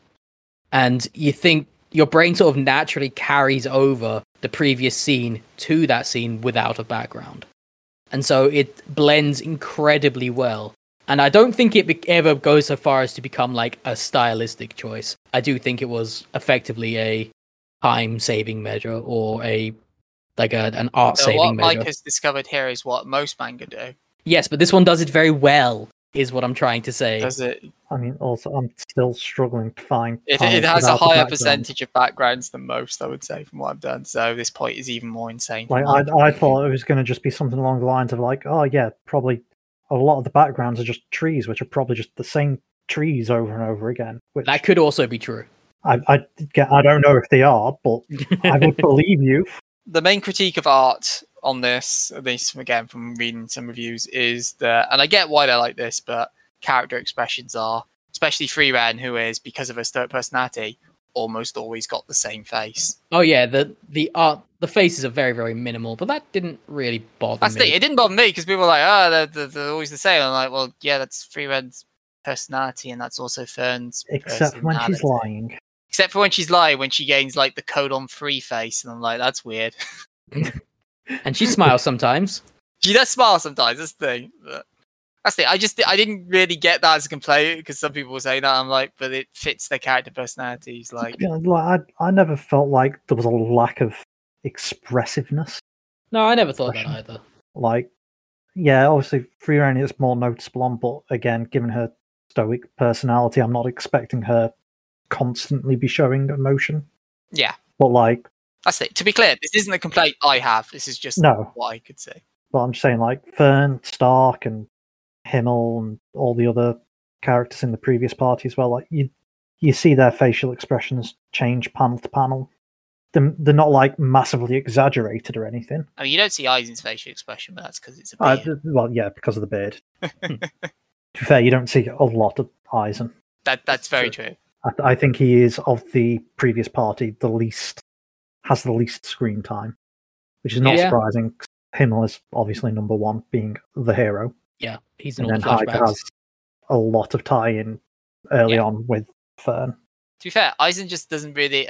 It's not that he doesn't do anything in the story. That was completely unfair. But like, definitely, whenever he's around, he's not exactly proactively. Like, he seems even more directionless than the story at times. Every so to time speak. he's around in the current storytelling, it's him saying, "No, I don't want to be around." He's very reluctant to proactively do anything. Yeah, it's possible they'll come back to him later because the main reason why we focus so much on the other two is because they are dead and or dying at the time. So it's kind of now or never in terms of story. Whereas it's possible we'll come back to him later, but I don't get the feeling that we will. It depends because like one of Stark's main motivations is that he wants to essentially collect stories so that he can tell them to Aizen before Aizen dies. But yeah, I suspect we're largely done with Aizen in the story. It doesn't feel like that's a plot point they're really going to come back to. I think you'll get flashbacks and things. Yeah. Sort of similar with the others, where it's like in the past there was this thing that Aizen did or something. I assume, in the present day, we probably won't see him for like another 5 or 6 volumes until they happen to walk into some man town. They're like, wait, why are you here? Whoa. Something like that. They'll finish Stark's story arc at some point, and they'll go back to The tell problem the is stories, to and he'll be finish his dead story already. arc and for him to go back. I mean, maybe because they avoided that with Fern, so maybe they do that with Stark. But I would also say, at least at what we've learned so far, that feels very much like that would be the end of the story at that point. No, I don't think so. I think it's just Well, one they day. might find another purpose, but it's just at the moment it's go to the north where the Demon King's castle was. Yeah, Speak with I the dead. don't believe for a second that's anything close to a final destination for this manga. Like, they could easily say, if it's a 10-year journey, they could easily spend the next 10 years traveling there, but I don't think they're going to. It really feels like they'll get there I think soon. my issue is there because I already see where Frieren goes from that point, because the implied emotional climax of her journey is she gets to speak to the person who she now regrets having never gotten to know. I don't really see where you go after that point, so to speak. Well, in a cartoon called Samurai Jack, they managed to reset that shit every week. So, little known cartoon. yes, they managed to move that goalpost all the time. I do think it is possible that they'll get there, and then either she'll have renewed vigor to go on her journey, or they'll move the goalpost somehow. I'll be blunt. I've seen one episode of Samurai Jack, and it was the one where no one fucking speaks. So that's probably jaded my opinion of that for a long time because it was so bad. Yes, but sorry, Samurai Jack fans. I'm sure it's a great show, but the one episode I've seen, I was like, "This is crap." There's a lot of fantastic episodes of Samurai Jack, and there's a lot of risk-taking episodes. And there's one shit meme. I wouldn't say it was shit. I'd say it's extra thick. I stand by my statement. It's an extra thick meme. I'm just saying it is physically possible to write a compelling story while continually moving the goalpost, and I suspect that's what this is going to go for. I don't think it's necessarily going to move the goalpost. I think it will sort of be when they get to the end, that will be near enough the end of the journey, the end of the story. She will speak with Himmel, and then something will happen, whatever that happens to be. And then you'll sort of find yourself circling back to the start of the story almost, in a way where potentially she's attending the funeral of Fern or Stark or something. Oh god, no, don't say that. Well, no, almost certainly. That's making me feel emotional now. No. Almost certainly that's exactly what's going to happen. But this time she won't have that pang of regret because she'll have gotten to know them more so than when she was with Himmel. Yes, I fully believe that the ending of this manga, whenever it ends, will be just drenched in nostalgia. So I think it's going to be a funeral. Whether it's one of the shorter-lived peoples or Frieren's, I couldn't tell you. But it won't be Frieren's.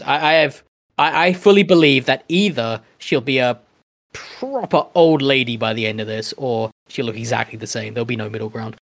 And she's going to be alive, and it's going to have her attending, I would say probably Fern's funeral, because she's like the first new companion. She is the more... Yeah, and Fern's also not going to... Fern's also not going to tragically die. She'll die of old age. And so it will be a complete narrative symmetry. That feels very obvious to me. It'll be a complete narrative symmetry, and she sets off with Fern's daughter and be like, now I'm going to train you! Honestly, that's entirely possible. And like, they walking off into the sunset is the ending. And it's like, tell me about Mum. Well, you see. Well, you see, she dressed me every day. So you better pick that one up quick. I was going to say, I wake up at like 11 a.m. and I need like a porridge bowl, warm, but not too warm. Here's all the things I've gotten accustomed to over the years. Get going. Oh, roll credits. Jokes aside, I do believe that that's exactly the tone this thing's going for, and I think it nails it pretty well. But ultimately, your enjoyment of this manga comes down to whether or not you find it annoying that like all the shit you care about happened 80 years ago. Because yeah, that's what this manga is. All the shit I care about is happening right now. So, well, how nice for you. Thank you. So, is there anything else anyone wants to bring up? Because I think I've gone through everything on my list now. No, I think I'm good. Phil? No, I think I'm alright. Then we shall move on then to see if we do want to spend the next 80 years reading Frieren or not. So, the only manga that'll go on for 80 years is One Piece. JoJo's Bizarre Adventure. You know JoJo's what? has been. I mean, yeah, there are manga that have been running longer than One Piece that's still going. Detective Conan, for example. Also, JoJo is a generational story where like every new arc of it is so and so's son, cousin, and so's whatever. Naruto. What's your point? When you're right, you're right. So, we will then be asking, of course, would we read more? Would we buy the official release from Viz? And would we watch the anime airing this season on Crunchyroll done by Madhouse? Ooh, I'll go first on this one. Yes, I really enjoy this. You don't get to experience stories like this too often. I think right at the top of the episode we said that the closest comparison we could make would be Killing Me, Killing You, probably, at least the stuff we've covered specifically on this show. And I can't buy or watch Killing Me, Killing You, so this kind of ends up getting surrogated into that position. I like the tone. It's, as I say, very different. Like, I don't know if you like placid, melancholic, reverent of memories. It's a bit all of that, and I do really like seeing a story like that. It makes a massive difference to standard shonen fare.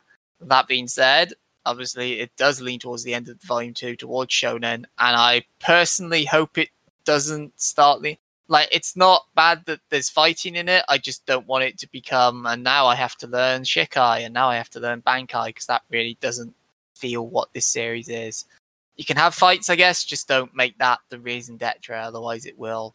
This is at its best when it's subverting standard shonen stuff, and I hope it continues to do that. I like the lead character, Frieren, and to a lesser extent Fern, are very much different from classic shonen, high energy, high tempo, always shouting. I love the focus on the passage of time. Again, another thing you just don't see in shonen, and how that relates both to our lead party and everyone else we meet in the world. It is refreshing to see a fantasy. I mean, it's refreshing to see a fantasy that isn't isekai, but besides that, it's refreshing to see a fantasy that like really kind of plays with this kind of stuff, as opposed to. And now I have the biggest magicka stick, and I too can get all the women. No, it's nothing to do with that. Heck, chapter 1 alone. I mean, Phil mentioned obviously the emotional response we both got when seeing like the second meteor shower scene. That alone evokes far more of an emotional response than most of the things we do on this show in 2 volumes. So it's very much doing something right, and especially also ties into the phenomenal art, I think. Outside of special exceptions like solo leveling, the most consistently good art we've had of a series on this show. Especially impressive considering, again, unless they're using a pseudonym, this is their artist's first work. So absolute hats off and full credit to Tsukasa Abe.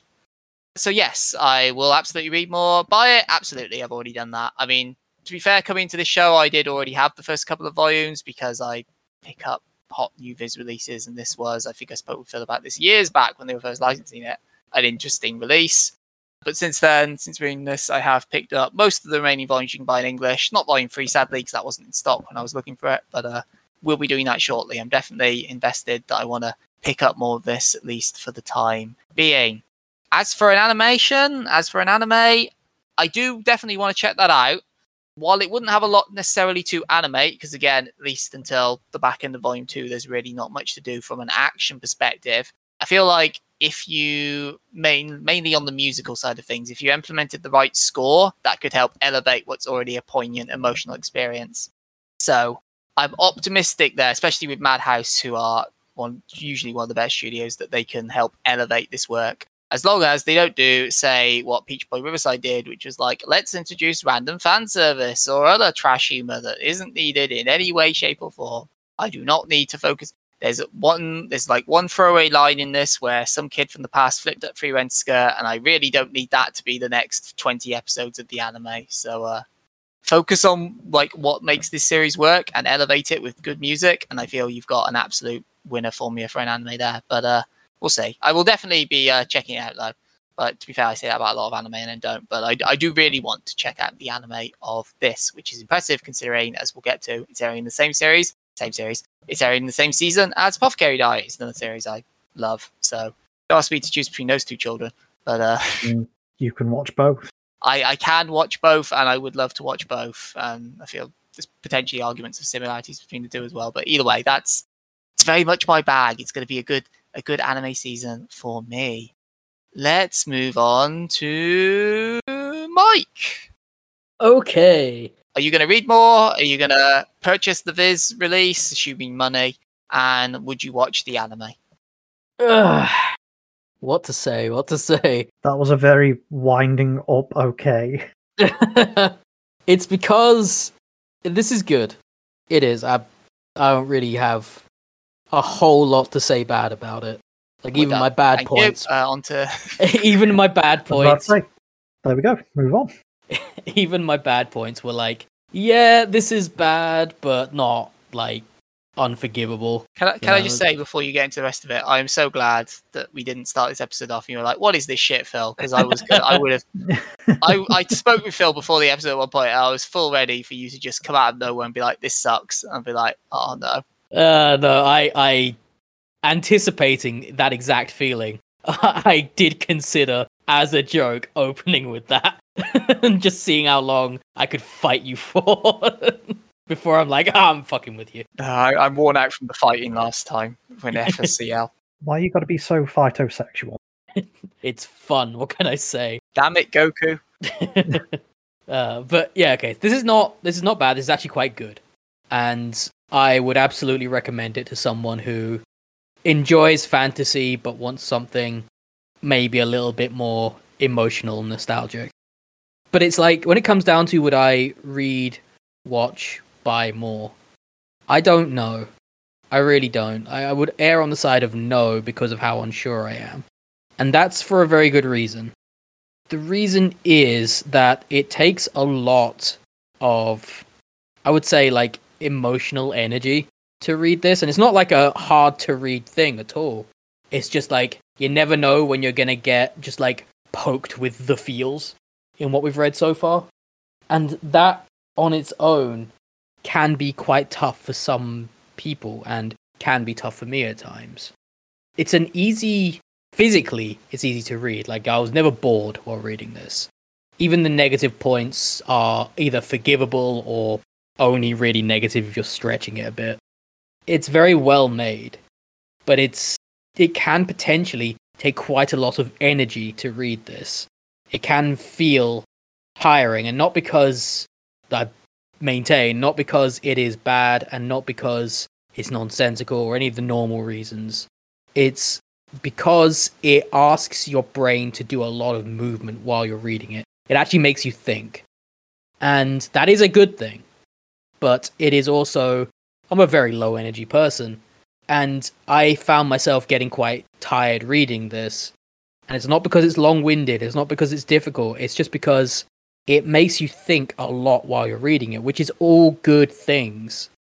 It's just in that regard. Maybe if this was a thing where I could like read one chapter and then put it down for a while and then read another chapter, I would say yes. But as of now, it doesn't feel like I could have the energy to do this thing justice, personally. I can, however, recommend it to most other people who would be inclined towards reading this. Now, when it comes to buying it, in the regards of, if we're thinking that I'm just going to read one bit and then move on, I could actually buy this quite easily. I'd buy one volume and then read it for a year, and then read another volume after that. And in terms of watching it, again, I can imagine this would make a very good anime if treated correctly. The slow pace of it may not lend itself well to anime, so it would require some working of it just to make sure it keeps mine and anyone else who watches it interest over long periods of time, because it would be quite easy to accidentally cram the 80 years of backstory into one episode, and you wouldn't want that. You'd want it to be much better meted out, but at the same time you wouldn't want it to feel slow. So I don't know if I'm going to watch the anime or not. Maybe it's one of those I'll wait until it's finished and then decide after the fact, but as of right now, I would say maybe verging on no. I can imagine it being very, very good. And even though I did enjoy this, I don't know if it's a thing I would enjoy long term. As it stands right now, yeah, it was good. But I would say a tentative no for the future for me, personally. Even though, when it rolls around to the next tournament arc, I'll probably vote for it. To stay, not to go. So, we'll see what happens when that happens. And maybe my opinions on that will change. But yeah, for the time being, Very good. Probably not going to read it. Mike, Yes. you know how I've made the allegory in the past that you can be served a fine steak and all you want to do is eat dog food? I don't remember those exact words, but that sounds like a thing you would say. Words to that effect. Sure. You're not helping your case here. I know. It's very good. I hate it. That's not what I said. I never used the word hate. I know. I thoroughly recommend this to anyone who feel like they may have really an interest. good, but I can't deal with emotions. I don't know, man. It's just My emotions. it requires so much energy of me, and I'm not a high energy guy. I had to think, and that's terrible. I've not used those parts of my brain in years. You're not wrong. Well, okay, I get a begrudging no again, I guess. Yeah, it's very the best I'm begrudging. getting out of this person. Very begrudging no. Well, in that case, let's go over to Phil, who probably hates this because it's a fantasy that isn't an isekai, but on the off chance he doesn't. Phil, would you buy this from Viz? Would you or will you watch the anime as it comes out on Crunchyroll? And would you recommend this to other people who have 5% more energy and capacity for emotions than Mike? Oh, well, I just leave it at 5%, just any more capacity. I would indeed buy this, and in fact, I have bought this. I own the first 2 volumes at the very least. I would love to buy more. Should I had space, I would have bought more, but I don't have space. I currently just have stacks of books everywhere. But yes, I will endeavour to buy more when I have the capacity to do so, as I do thoroughly enjoy it. I fully intend to watch it when it starts airing. Honestly, as soon as I read the first chapter, I thought, this is getting an anime quickly, I thought. And I don't think it took long to get announced. I don't know when it was announced. Obviously, it's been about 3.5 years between debut and anime debut. Yeah, but obviously it didn't make it and things first. I think it did get announced like early this year, if I remember. So. Which is impressive, because I think it's actually been on hiatus most of this year, annoyingly. But yes, definitely going to check out the anime when that starts. Make good use of that Crunchyroll account I pay for and never use.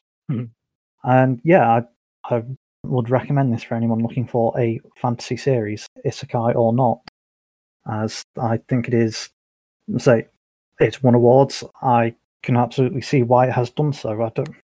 It's a good hitting story. It's, say, probably not the most original. I couldn't tell you specifically any series that has dealt with this sort of thing before, but I can believe it has been done before.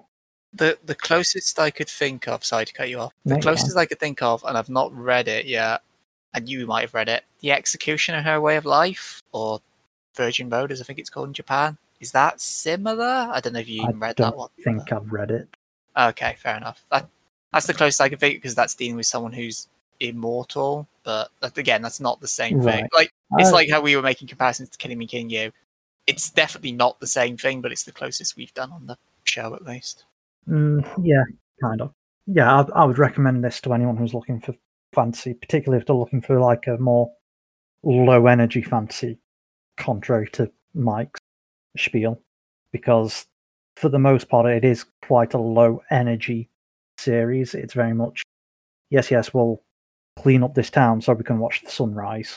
And so to the back end of Volume 2, obviously it starts to get a bit more action, and it does sort of, from having read more, it does sort of flip between the two. You do sort of get some periods of action, then you get some periods of, we're just going to go questing here and do a thing, get some magic or whatever, and learn more about what the heroes party did when they were travelling here 80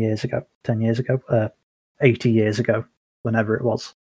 So it's not something I would recommend for someone who wanted like big shonen actiony scenes or anything, because you're definitely not going to get that, I don't think. But if you're just wanting a fantasy series, yeah, I don't think there's a better one out there at the moment, in my opinion. That's a bold statement. Fantasy manga at the moment, Sean. Well, year 3 champion, Killing Me, Killing You for starters. No, I would say this over Killing Me, Killing You. Oh, well. Spoilers, I guess, for when we get to that in 6 months. I mean, in fairness, I feel this is now the favourite to, at least currently, for Trash Tacular 4. Like, but this last episode, I said that FLCL was my favourite of Year 4, and it was at the time. Not anymore. Yeah, but I don't think there'll be anything that'll stop it in Year 4. Spoilers. Well, I mean, we'll see. That is entirely in your hands, and Yeah, and I'm saying I don't think I read anything better. no, there is one series in the pipeline if we allow it into the tournament that may do, but we'll see. Yeah, well, We'll see when we get there. But so there you have it. I feel me and Phil will both unanimously say read Frieren, and I think Mike, if he had an energy pill, would also say read Frieren. So but no, he did say read Frieren. He just said he couldn't. So he just said he won't. He just said he won't. So yeah, do as he says, not as he does. So I don't know if that's a good advice for life in general. I don't know, man. If you want to do as Mike does, then head on over to twitch.tv/Berserker and you can see what Mike does. And what does Mike do? Mike does poorly on that twitch.tv/Berserker. That's BERSEKRER. He do video game mostly and often not very well. You can also find me on other social media sites, whatever they are. Whatever the bird app is calling itself these days. Twitter. It's Twitter. Twitter. Conveniently, Phil's bit rebuttals will be cut. Twitter. Yeah, moving on to more good times. Phil's Rent-A-Girlfriend update corner. Oh, Every time. How are you never ready for this? It's less I'm not ready, it's more trying to remember on the spot. He showed how great he was by beating a bunch of kids at kids games. And she was like, oh man, he's so cool. And then they fucked. Oh, you wish. Yes. Yes, I do wish. It makes absolutely no sense that they haven't fucked already. Because he's not paid her. But he has, that's the problem. No, he's not paid her for the fucking. Why not? Because he's broke from paying her for all of the non-fucking. Maybe, okay. Well, there's his problem. Like, pay her, like, don't pay her for one day and then go onto another website and just pay someone to bang, and there you go. But then he's not banging her, that's the problem.